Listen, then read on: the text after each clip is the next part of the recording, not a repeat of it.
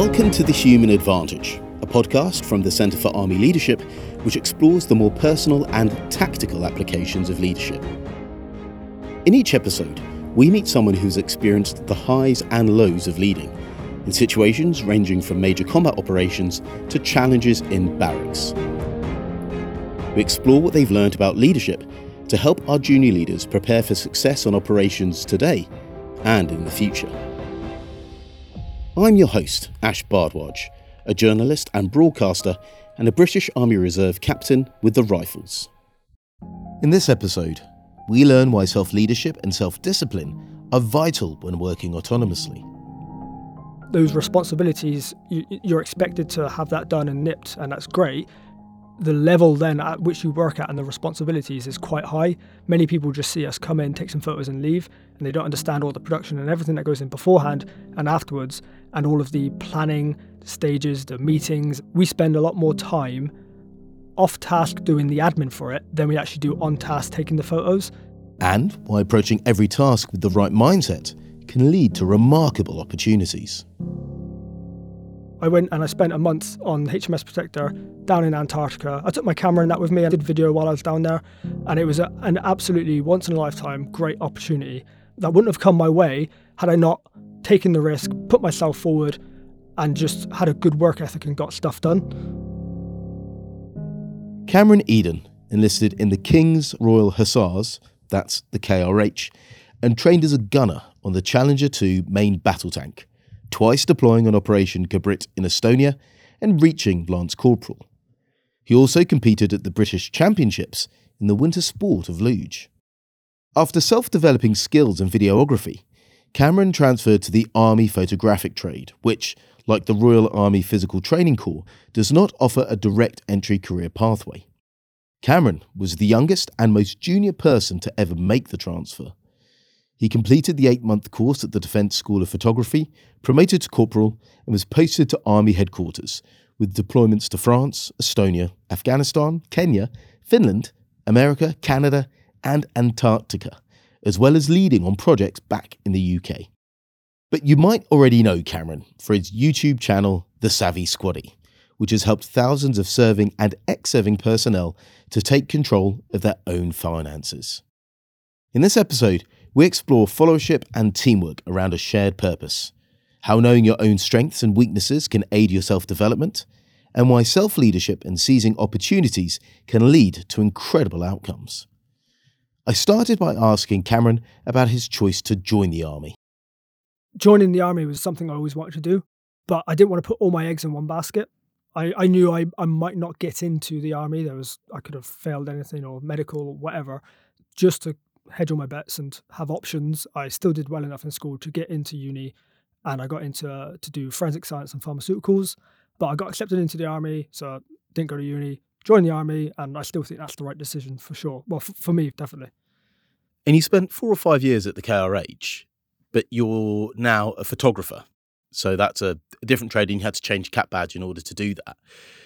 How did that come about? Was that something you wanted to do from the moment you joined the Army? No, so I didn't actually know until probably my 4-year point that even the photography trade existed in the Army. And I got interested in video first before I got into photography. And I've always been interested in behind the scenes of films, how they've been created ever since I was young, always watching the behind the scenes of DVDs and getting the extended editions. And I did it as a hobby. And when I found out it was a job role in the Army, as much as I enjoyed my job in KRH, I wanted a new challenge pretty much. And so I made the switch in 2019. And did you have to do much photography or other media work within the Army? Was that something you were already doing within the KRH that told you that the Army Photography Service was there? No, it was something I did in my free time. I made a few short films, entered them into competitions. Once I found out it was a trade, I then got into it a bit more seriously. And then when I decided I wanted to transfer, I took it on even more seriously, did a lot of personal development in the evenings, watching YouTube videos, courses, all that to bring my skills up. Sort of once my unit did find out I was interested in it, I then became the unit FOT for like my final year. We should say, for those that don't know, FOT is photographer. That's you. That's what you do. Gathering the content and then editing it afterwards in post-production. At the time I transferred, the minimum requirement was a Lance Corporal. I then started the process, and that was a week's long sort of aptitude assessment week where they evaluate you on many things. It's not just photography skills, because you hire for attitude, not for aptitude. So in the photography trade, we rather look much as who you are as a person as opposed to your skills, because we can teach you all the skills. But because we're such a close-knit and small trade, we want good people who have good attitudes and a good work ethic. So the assessment very much focuses a lot more on that as opposed to photography skills. So you've been doing it for about 4 or 5 years now. So what's life like in the Army photographic trade? You're cap-badged Royal Logistics Corps, but you're not at regimental duty. You're not quite an attachment or a detachment. You are under the Army photographic trade, and then you go out on operations. How does it work? We have a multitude of different departments, and the main one at the moment would be Army Comms, which is situated in Army headquarters, and you work from there. When it comes to regimental duty, it's a big change. It's so different, and it's very much big boy rules. But at the same time, those responsibilities, you're expected to have that done and nipped. The level then at which you work at and the responsibilities is quite high. Many people just see us come in, take some photos and leave, and they don't understand all the pre-production and everything that goes in beforehand and afterwards, and all of the planning stages, the meetings, and just we spend a lot more time off task doing the admin for it than we actually do on task taking the photos. And certainly some units, they will see us and I suppose feel a bit of animosity towards us because they just see us come in, film some stuff and leave. But what they don't then understand is we're still going around, like if it's a big exercise, we're hopping around to all these different stages of the exercise. And then depending on the urgency of that task is we're then up at night while they're all getting their heads down to get that stuff out, edited and uploaded and put out. So it's a great job and I love it, but I work far harder and much more hours now than I did when I was a gunner in the KRH. It sounds like there's a lot of responsibility there. So it's not like a combat camera team where you'll have an officer working with an NCO and the officer sort of thinking about the tasks to go and what they need to do.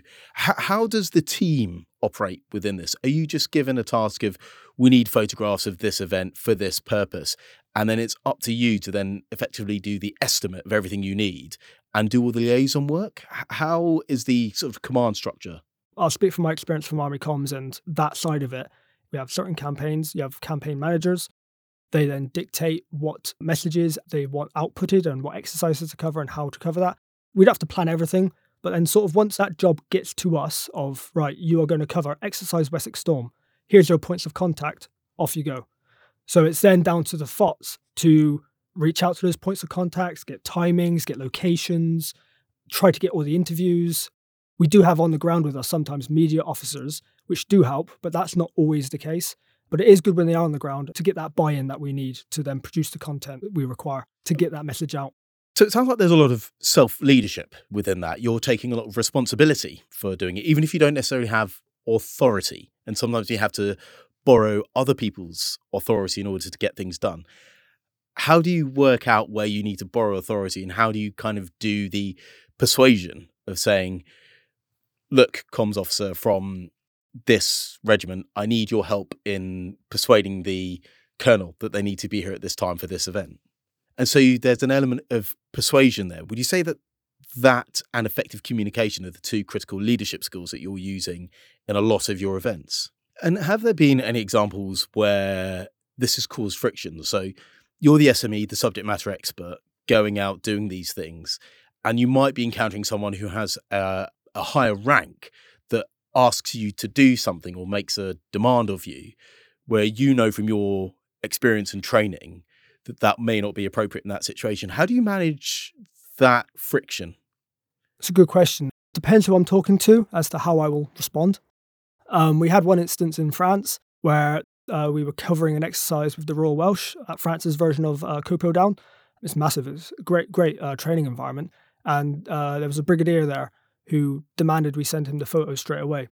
And that's not our process. That's not our policy. Whilst we take the photos, we don't actually have authority to release. They have to go and get sent and get cleared. And no matter, again, how many pips, crowns, or whatever you've got on your rank slide, there is a process and a policy to follow. So it was about politely telling him that, no, he can't have the photos. He has to wait, just like everyone else.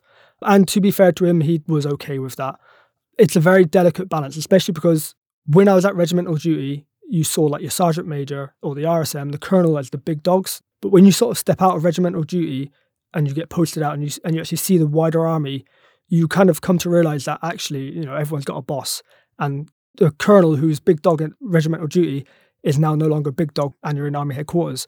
So especially as a photographer, it's really important to view people as people, and you respect the positions that they hold, but they're still an individual, they're still a person.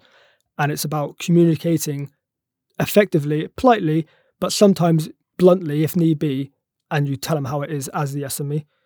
And sometimes that must be an element of coaching. So let's say somebody's doing a media appearance. Most of them would have had media training once they've gone past lieutenant colonel, but they may not have effectively a media handler with them when they're doing something. So I presume sometimes it's up to you to have to step in and do that role. How do you do that where you're coaching somebody and you sat outside their normal chain of command? You're following, but you're coaching up. Yeah, so when we deploy or when we go to capture something, we'll be given the message and lines to take. So when we are doing interviews and things like that, we have to make sure that the individual is speaking correctly and trying to hit those messages. And if need be, we will coach them on that if they don't feel confident. We always try to interview people who are confident in front of the camera, because otherwise it does come across on camera. It's never good when a unit just volunteers someone, or you've got to go in front of the camera and be interviewed, because it comes across and it doesn't help the unit because it makes them look bad. It doesn't help us because our product suffers. So it's a lose-lose situation in that case. But we will try our very best to educate, inform, and coach them through that process. And it's never live anyway, so it's all digital. It can be edited. If they make a mistake, we can go back again. It's just about letting them know that we're friendly forces. We're there to make them look good, and we don't try to put out anything that looks bad. And I've never really had a negative experience of it, regardless of what the rank the person is. Even up to CGS, I've done quite a few things with CGS. You just stop him when he makes a mistake, as we all do when you're speaking, reading from the teleprompter or whatever, and you just say, "Oh, can you say that again, please, sir, because of this?" And absolutely fine. I've never had a negative experience of high-ranking officers getting a bit upset because a junior has told them they've made a mistake to do it again. So even there, the CGS, the Chief of the General Staff, the head of the army, the senior officer, the senior rank in the entire army, recognises that you as a corporal, in this particular instance, you have the expertise and he'll take on board that advice. I think that's a great takeaway for everything that you do in the army, actually. Recognise who are the subject matter experts, they're just trying to help. Yeah, and I've only ever had positive experiences with him because at the end of the day, we're there filming him. If he has a button undone and that video goes out, okay, he might get a little bit of stick in the comments, but that's coming back down on me for not picking that up. So that's why we need our lowest rank as corporals, because you need to have that confidence to be able to say to a senior officer, is like, "Oh, sorry, sir, can you just do your button up?" Or, "Oh, sorry, sir, can you just repeat that sentence?" Or, "Can we start again?" Not that CGS would ever have his buttons undone, of course. Of course not. Looking back on your career, one of the things you've always done, it appears to me, is to seize opportunities. And that started right back when you're in the KRH. Can you talk to me about that mindset of what opportunities the army can provide you and the differences between the people that seize those opportunities and don't? I mean, I've seized loads of opportunities. I think the army offers so many opportunities. I've benefited so much. I've done so much stuff in my 9 years in the army. And one of the first ones was, I was fairly new in unit, and it was on orders or something. It was about winter sports, and it was in the gym. You go sign up for a bunch of winter sports. So I put my name down for a few, and one of them was skeleton. I got a phone call saying, "Oh, you're interested in skeleton. There's no spaces, but do you want to do luge?" So for those who don't know, skeleton is going down like a bobsleigh track on your front head first. Luge is going down that same track, but you're lying on your back and your feet first. Many people think skeleton's dangerous. Whilst it is, luge is more dangerous because you go faster, your legs are on the outside of the sled, and whilst skeleton, your head first, your head's more protected. So anyway, I did luge. Turned out I was pretty good at it. Was British Army Novice Championship. Came 5th overall in the inter-services. And then I competed in the British Championships on luge just within my first year. So luge has taken me to Germany, Austria, and Norway, and pretty much almost all expenses paid for, other than, I think altogether, I've paid a few £100 out of my own pocket. And especially with luge, we were the first to go down the track. So come pretty much 11 o'clock in the morning, that's you done for the day. And now you're in this country. You've got so much free time to now go and explore and do things. So that was a big opportunity. And I'm pretty good at that. And I haven't done it since I've become a FOP because I've been so busy. But then even more recently, an opportunity that I seized was last year. So in 2022, the Royal Navy ship HMS Protector was doing a defence engagement trip around Canada. And the captain of the ship reached out to the Navy photographers to cover that trip. They couldn't supply a photographer. She then went to our head of trade, asked if he could supply a photographer. We all put our names into a hat. Mine was picked out, and I went away for 3 weeks in Canada on a defence engagement trip, taking photos, and it was amazing. But because of that, the HMS Protector is the Royal Navy's icebreaking ship. It's the only one there. And because of my hard work and what I did while I was there on that 3 weeks, she offered for me to come back again at the start of this year and go to Antarctica for a month as a guest. And my chain of command were well supportive. They were like, absolutely, once in a lifetime opportunity, get yourself there. And so I did. I went and I spent a month on HMS Protector down in Antarctica. I took my camera and that with me, and I made him some videos. Like I did video while I was down there. And it was an absolutely once in a lifetime great opportunity that wouldn't have come my way had I not taken the risk, put myself forward, and just had a good work ethic and got stuff done. That's amazing. You've been to Antarctica. Yeah, like one of the very few people ever to go to Antarctica, like globally, if you think of it from that perspective. The other thing that many people may know you better for is the YouTube channel, The Savvy Squaddie. Can you just tell me a little bit about what the Savvy Squaddie is and what the gap was that you chose to fill with it? Yeah, so the Savvy Squaddie is I suppose it's an online resource for serving personnel and veterans to further educate themselves in the area of personal finance. Personal finance in general is not well taught. It's not taught in schools. And if your parents don't really bring you up with how to manage money, you then get to working age, start having an income. And if you haven't got good financial habits instilled in you, then you are likely to not be very good with money. And did you see this amongst your peers in the army? Yes. Yeah, I was seeing, even as a trooper in KRH, my peers living in the block, a lot of disposable income, because you've got very little outgoings, are still hitting their overdraft at the end of the month, even getting to the point with some of them where their pay for the following month was just paying off their overdrafts. And it was beyond me how they got to this point, because they would admit it themselves, where they'd get to the end of the month and have nothing to show for where that money went. Personally, for me, it was just mind-boggling that people could just spend thousands a month and not know where it went. I've always been pretty good with money, talking to people, and they're not understanding. I saw an opportunity here to have a positive impact on the lives of people.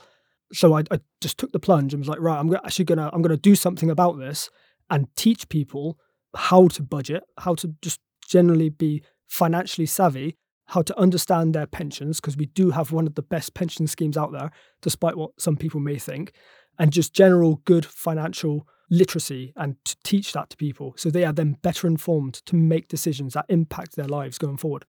I mean, I'm a reservist and I look at your podcast just for my financial insights as well. I know you're not a financial advisor and you're a financial educator. But there's some really good stuff on there that anybody can learn from, even if you're outside of the army and even if you don't have all of your income from the army. So within the army, we have quite a different relationship with our employer. It's more familial and there is a responsibility and authority. To what extent is the army leaving a gap there?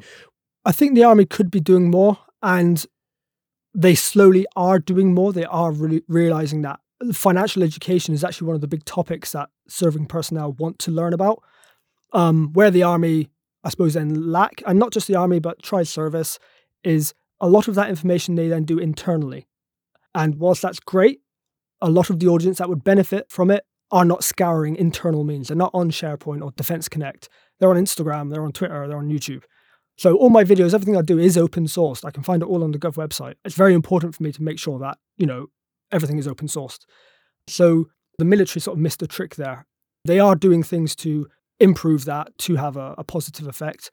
So I did see a gap there, and I wanted to challenge, and I wanted to have a positive impact on people's lives. And I came up with the idea. I then taught myself the skills to be able to create the content to then put out to help people. Well, you are generating the resource. Let's just hope that more leaders around the army start directing people towards what you're already doing with the Savvy Squaddie. We're coming up to Christmas. Have you got any financial tips for people out there listening? I think it's important for people to remember that Christmas has become very consumerized through adverts and everything. You're drilled down that, buy presents for everyone, buy this, buy that. And, I think it's just important for people to remember you don't have to buy lots of presents for your family or for every single member of your family and all that. So I think moderation is key. Don't over splurge and just budget for it. Whilst it might be a bit late now, going into next year, you can start putting away money into a separate savings account ready for Christmas. So then when it comes to November, you're not worrying about where that money comes from. So every month put in 50 quid into a separate savings account, and that's a Christmas fund. So then when you get to Christmas time, you've got that much money you can spend on Christmas and divvy it up. But I think the main thing is don't just over splurge and don't go buying random stuff for people. I've told my parents to stop buying me things because I just get random stuff that, as lovely as it is, I don't use it or I don't need it. And I just find it's a waste of their money and it's just unnecessary. So buy what is needed, not what is wanted. That is great advice for life, actually, as well, not just for Christmas. I could sit here and talk to you about this stuff all day, but I will be watching the Savvy Squaddie for financial tips. We like to wrap up with a couple of questions. How do you like to relax? Very recently, I've brought myself a Steam Deck. Steam Deck? What's a Steam Deck? So a Steam Deck is, I think, a Nintendo Switch, but for PC gaming. Oh, right. I thought this was like advanced ironing. No, not advanced ironing. No, I'm a ninja at my ironing already. No, a Steam Deck, it's like a Nintendo Switch, but you can play your computer games on it. And it's a handheld device. And I did that because I was getting to the point where I was not relaxing in any way. I would finish work, come home, do the nursery run, do food, do all the adult stuff. Come to 8 o'clock at night when I can sit down, I'd then do Savvy Squaddie stuff. I wasn't kind of switching off and relaxing. And I haven't gamed properly since my teenage years. So I thought, right, to relax, I'll start gaming again. So I brought myself a Steam Deck and probably about half an hour a day, I'll just sit on that and play a game just to sort of switch off and just zone out. Sounds excellent. If my wife's listening, maybe that's a Christmas present. Are there any people that you've met throughout your career or books that you've read that have really inspired you or taught you something about leadership? Yeah, so one of the books that has impacted me the most was Leaders Eat Last by Simon Sinek. And there was a story or an anecdotal story in there, and it was about a styrofoam cup. And the sort of takeaway from that was it's the position that is important and not the person. And I think it's important for people and leaders to remember that it's the position they hold that's important, not necessarily them. And the benefits that they are afforded are often because of the position they hold and not because of them as an individual. They shouldn't allow that to affect their ego, which then might in turn affect the team. That was the biggest takeaway I took from that. Good lesson. And if you were to speak to Trooper Cameron Eden, what would you tell him about leadership? Speak up more, definitely. That's a lesson I've learned over the years, but earlier, speak up more. Corporal Cameron Eden, thank you very much for your insights. Lovely to meet you. Yeah, thank you for having me. I admired Cameron's self-leadership attitude, which is embodied by seizing opportunities, whether that's signing up for Luge and travelling the world, or self-development to learn new skills that took him into army photography and eventually to Antarctica. Not only that, but through his Savvy Squaddie financial education YouTube channel, Cameron chose to teach others, particularly his peers, on the topic of financial discipline and self-leadership for themselves. It's also an excellent example of effective followership. Cameron spotted a gap in financial education. He wanted to have an impact on people's lives, and he respectfully challenged the status quo by generating a solution in the shape of his YouTube channel. Whilst you're checking out the Savvy Squaddie on YouTube, look up the Simon Sinek story about the styrofoam cup, which Cameron referenced. It's a good analogy for humility in servant leadership. This was an episode of The Human Advantage from the Centre for Army Leadership. It was produced and presented by Ash Bhardwaj of Digital Dandy, co-produced by Lucy Ditchment of Feast Collective, and mixed by Josh Munday. What you hear on each episode are the views of the participants and do not represent the position of the Centre for Army Leadership, the British Army, or the UK government. Please rate and subscribe to The Human Advantage on your podcast app, where you can find more episodes. If you enjoyed this episode, do send it to any friends and colleagues that you think might appreciate it. For more information about developing leadership, just search online for the Centre for Army Leadership. Thanks for listening.